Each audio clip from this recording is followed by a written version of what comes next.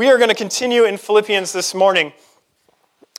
I want to ask you, when someone tells you a story, and it's going well, it might even have a humorous bent, but then it takes a turn, right? And it just bombs. And so they end the story with saying, well, you had to be there. If you were there, it would have been funny. And don't you just want to say to them, well, if I had to be there, why did you tell me this story at all? There's something deeply frustrating about being a step removed. There's something deeply frustrating about being on the outside looking in. And I think this is actually how we can feel about our faith from time to time. We're now in the 7th week of our 10-week series in Philippians, and I don't know about you, but as we read this letter, sometimes I feel like if we just lived then, it would make more sense. If we could have just seen Jesus in the flesh, maybe this whole Christian thing would be easier. We weren't there. We're a step removed. We're not just a step removed. We're 2,000 years removed. How can we read a letter like Philippians and not hear it saying subtly to us, well, you had to be there. It was an amazing moment in time, but you had to be there. Paul would say to us, well, me too. He would say, I wasn't there when Jesus resurrected and ascended. I wasn't there on the day of Pentecost. But our experience of Jesus isn't unattainable. It is not bound by time or space or location. Our faith, Paul would say, is always more than words in a letter. There is always an opportunity to increase in our proximity to Jesus, to increase in our experience of Jesus. Our passage today, Philippians chapter 2, verses 19 through 30, can seem like an odd passage at first. Paul is just telling the Philippians about some people that are going to come visit them.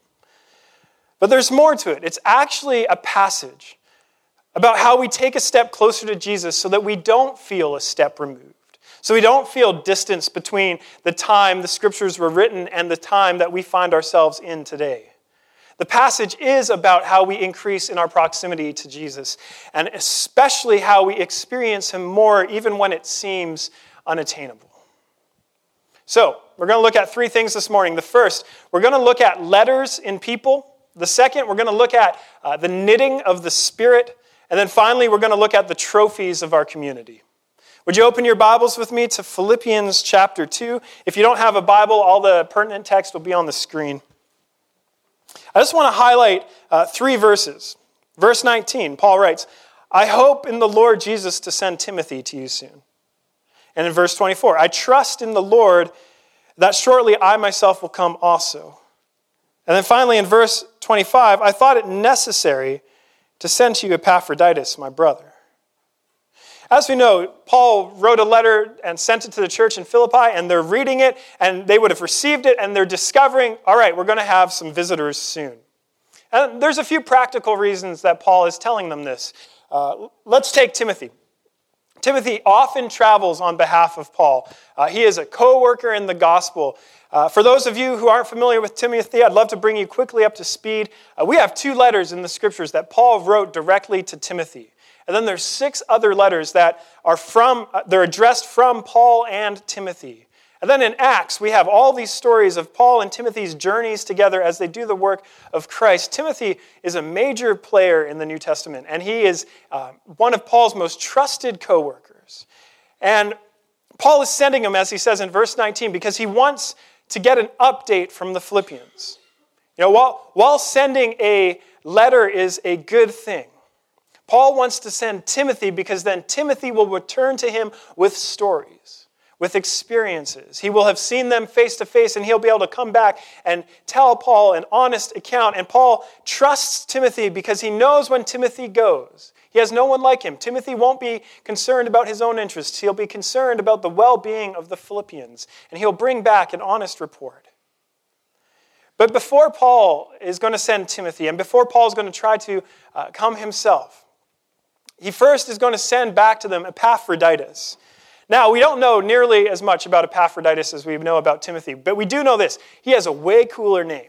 And I am convinced 2014 is the year of Epaphroditus. It is making a comeback. I think you could call him Epa for short. So Epa, Paul says, I'm going to send him back to you.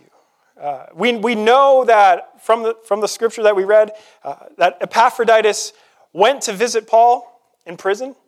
He came to relieve Paul. We talked about this a few weeks ago. In the jail system in Rome, the prisoners were not supplied food and water by the state. They depended upon their family and friends to bring them food and water each day.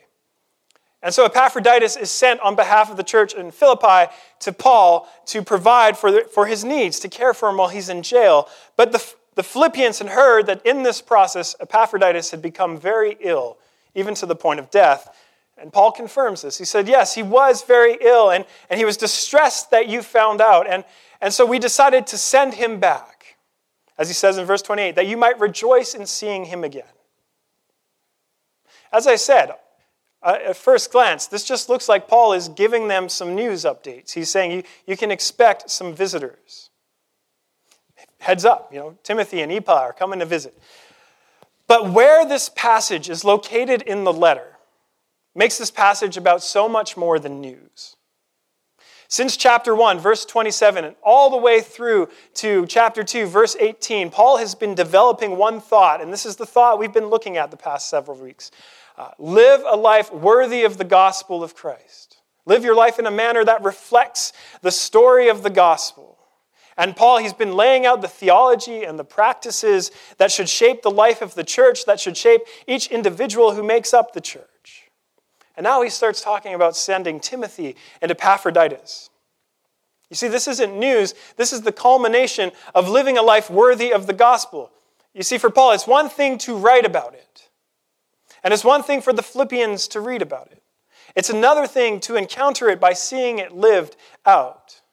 All theology, unless it is embodied in people, becomes meaningless. If theology can't be lived out, it will leave us feeling removed. And so naturally, Paul ends his discussion of living a life worthy of the gospel by pointing people to two people who already are living lives worthy of the gospel. He's saying if you want to live a life worthy of the gospel, then draw near to the people who are already doing that, who are already living in this way, to see it lived out. That is significantly more important to Paul.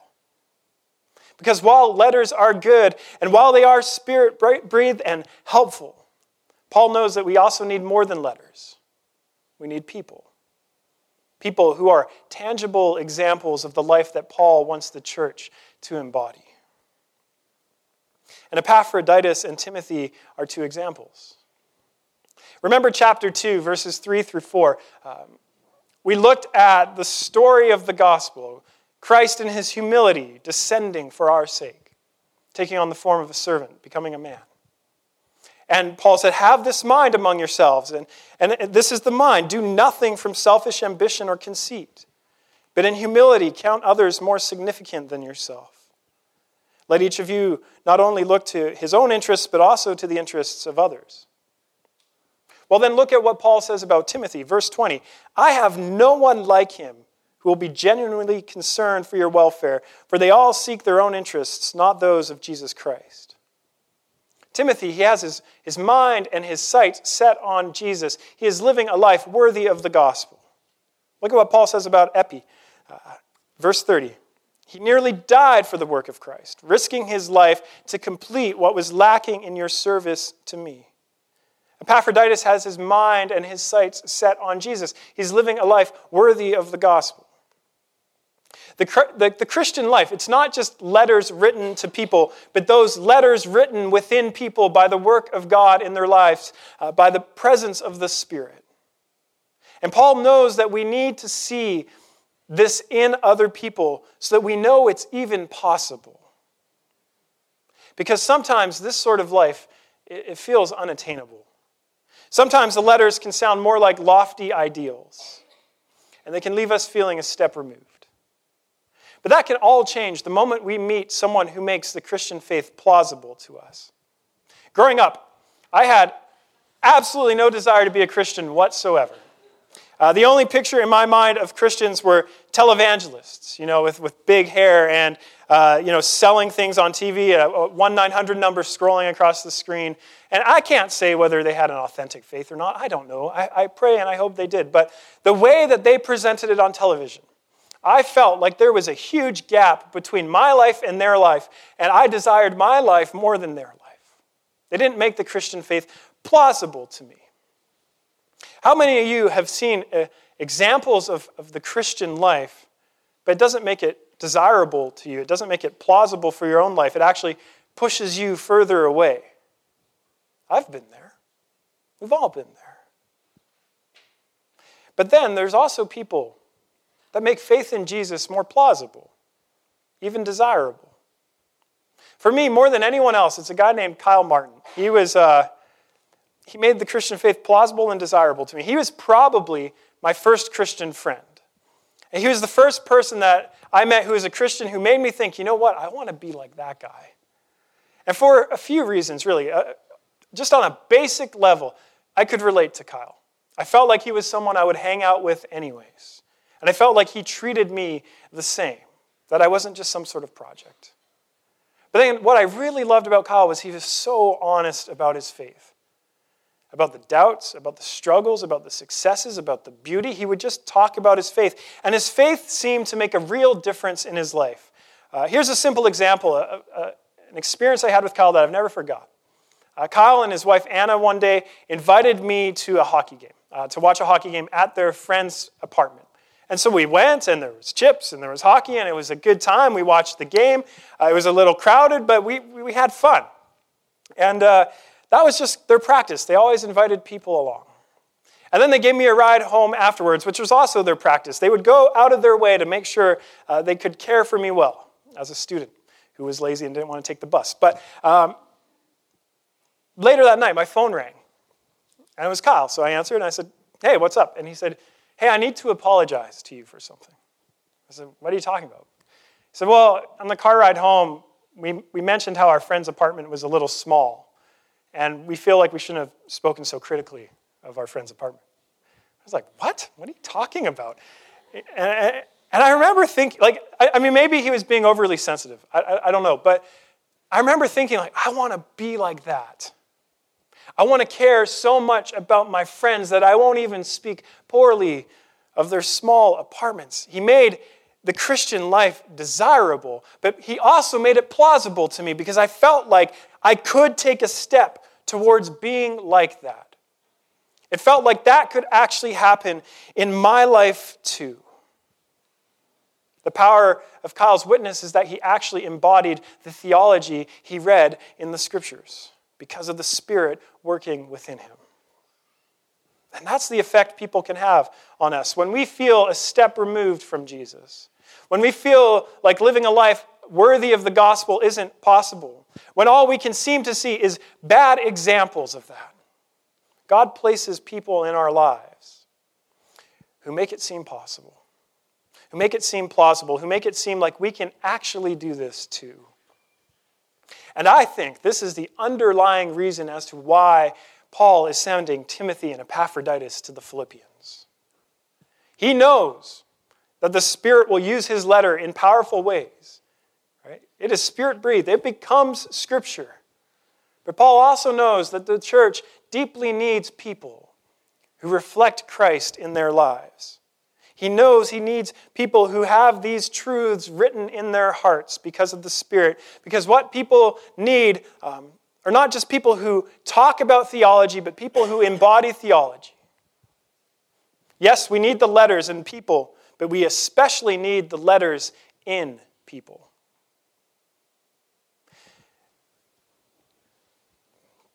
I want to talk about now how God uses these people, the people who make the gospel plausible in our lives, how he knits us to them.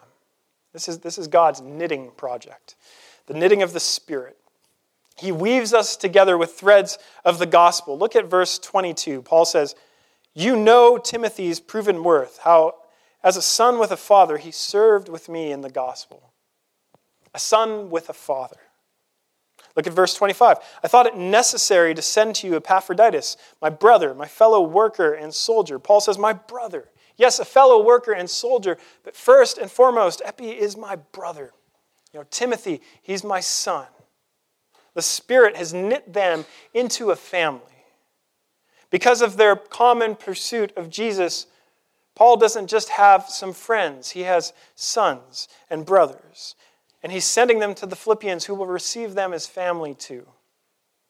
You see, when we have one mind that shapes how we think and act, when that is the gospel, when we are working out our salvation together, the Spirit knits us together in such a way that we become family. Not unified by biology, but unified by the Spirit of Christ in our midst, dwelling within us. And this doesn't happen as a result of trying to be a family. This happens as a result of striving after the gospel. Paul emphasizes this. He makes this crystal clear. He says about Timothy, he seeks the interests of Jesus Christ.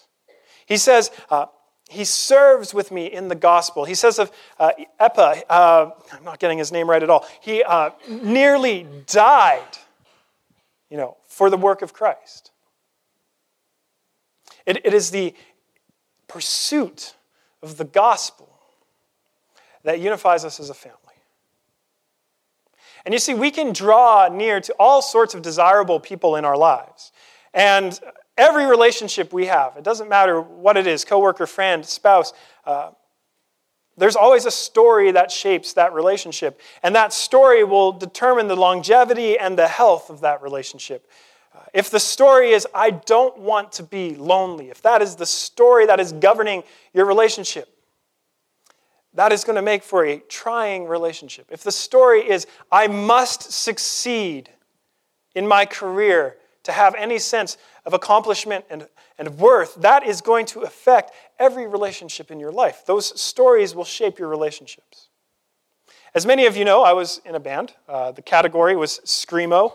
And this is my present to you. And over the 5 years that we were a band right out of high school, we toured, we did all that. I'm glad you're enjoying a laugh at my expense. It's okay. But these guys in the band, these were my best friends. They were my best friends. We were a little family forged by a few things, really. The biggest was time. We just spent a lot of time together, whether it was in rehearsal, whether it was months on the road on tour, whether it was just hanging out in our spare time. Our close proximity constantly knit us together. And then there was, of course, a common pursuit. We wanted to give this music thing a shot. We wanted to succeed. We shared the same interests. We liked music. We liked a lot of the same bands. We liked a lot of the same things. We just talked about music a lot. But these were the things that knit us together as a family. And as our band continued to grow and as we continued to tour, we eventually got in talks with the label. And it was pretty exciting. It's like, we're going to make it. Yes, everyone but Alistair, because the guys decided that they would have a better chance of success if they kicked me out of the band and got a better singer. Now, I can't blame them. I can't sing on key to save my life. But what became evident, though, is that there was a different story that was actually driving our band. It wasn't the story of we love playing music in shows. It was the story of success. We want to succeed. And anything or any person that gets in the way or compromises that success is dispensable. That was the story that was driving our band. Now, you don't need to worry about it. These guys are still my friends. It took a few years to work it out. And they went on to a not-so-successful career. But it's okay, because I'm learning, not to speak ill of my friends. Stories, they shape our relationships. Right? They shape our relationships. And when we draw near to people who make following Jesus attractive, who make it seem possible for us to follow Jesus in that way too, God knits us to those people. But the bonds that hold us together with them are stronger than any other bond that you can find, because the thread is the gospel. You're knit together by God himself, by the Spirit working in your midst. And we're brought into a family. A family that shares a common story. A family that cannot put any one person at the center because Christ takes the center. A community, as a result, that does not exist for its own sake, but for the sake of others. Which means, St. Peter's, if we take the gospel seriously, we cannot exist for ourselves. We must exist for the sake of the city. We must exist to help build a great city for all people. But it's being brought into this sort of family that helps us feel like we're taking a tangible step closer to Jesus, one step less removed. I hear story after story of people who couldn't grasp the truth about Jesus until they experienced the truth about Jesus within a community.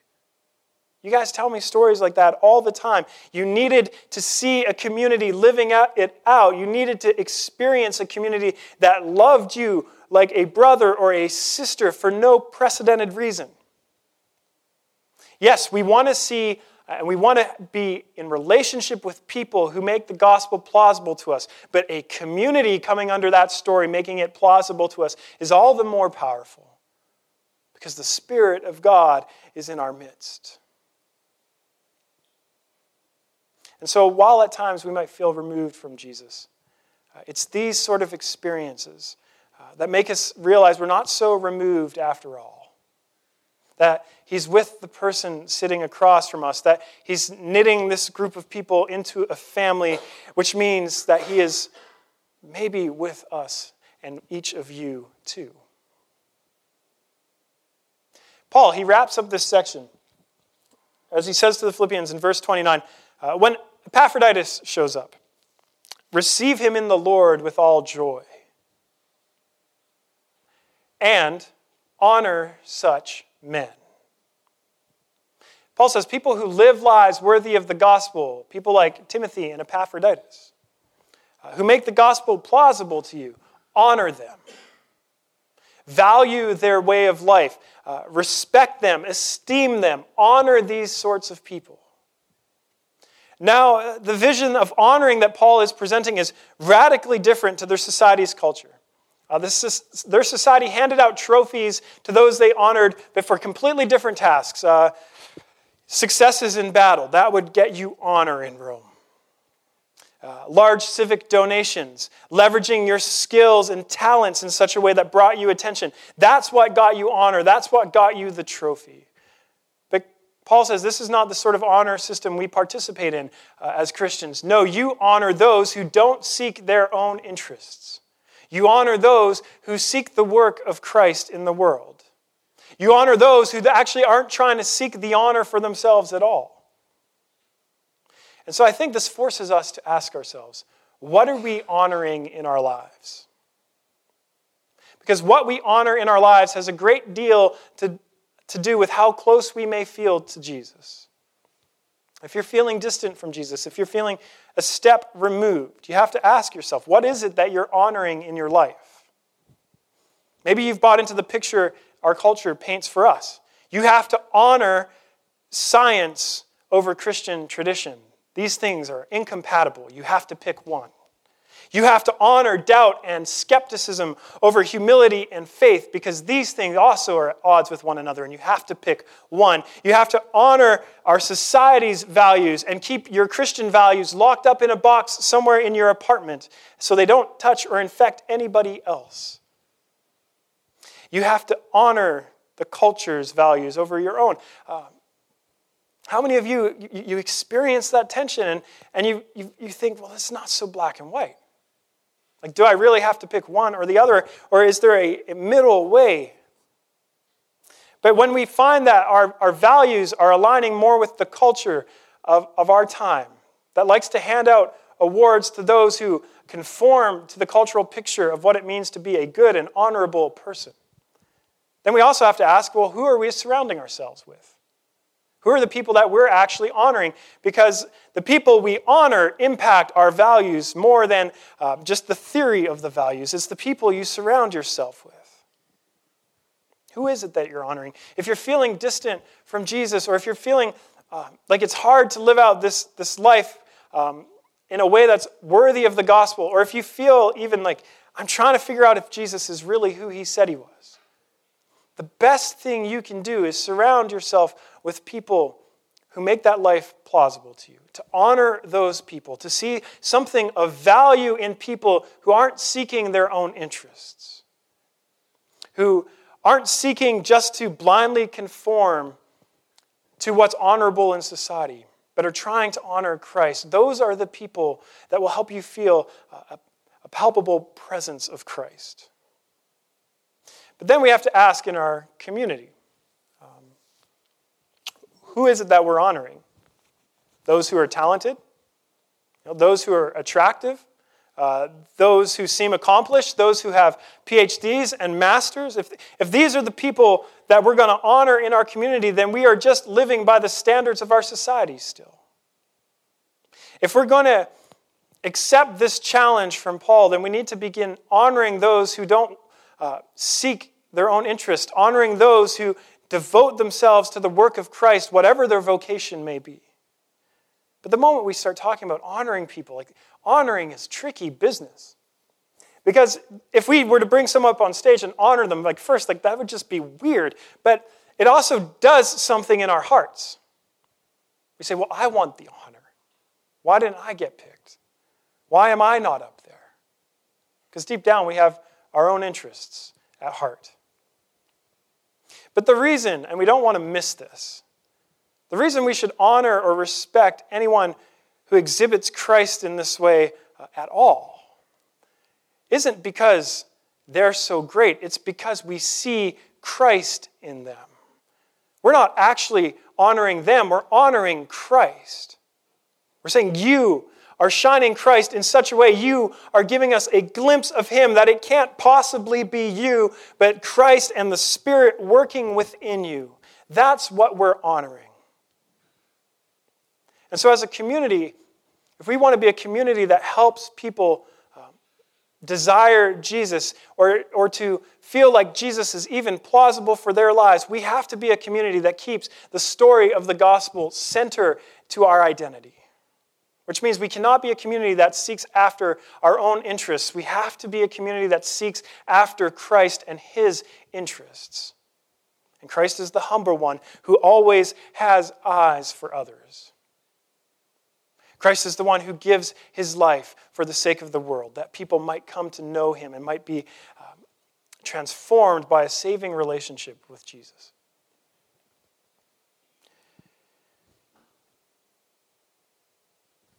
I want to challenge you. Ask yourself, who is it that you're really honoring in your life? Who is it that you need to maybe draw closer to, who might help you pursue Christ in a more wholehearted way? What values are you honoring? And step towards those people. Step towards those people who make the gospel desirable, who make it plausible to you. Because when you step towards them, you're not just stepping towards them, you're stepping towards Christ in them. And it's Christ's presence within our community that could make our community desirable at all. Without Him, there is nothing to be desired here. So let's make sure that we lift up Jesus in all of the things we do.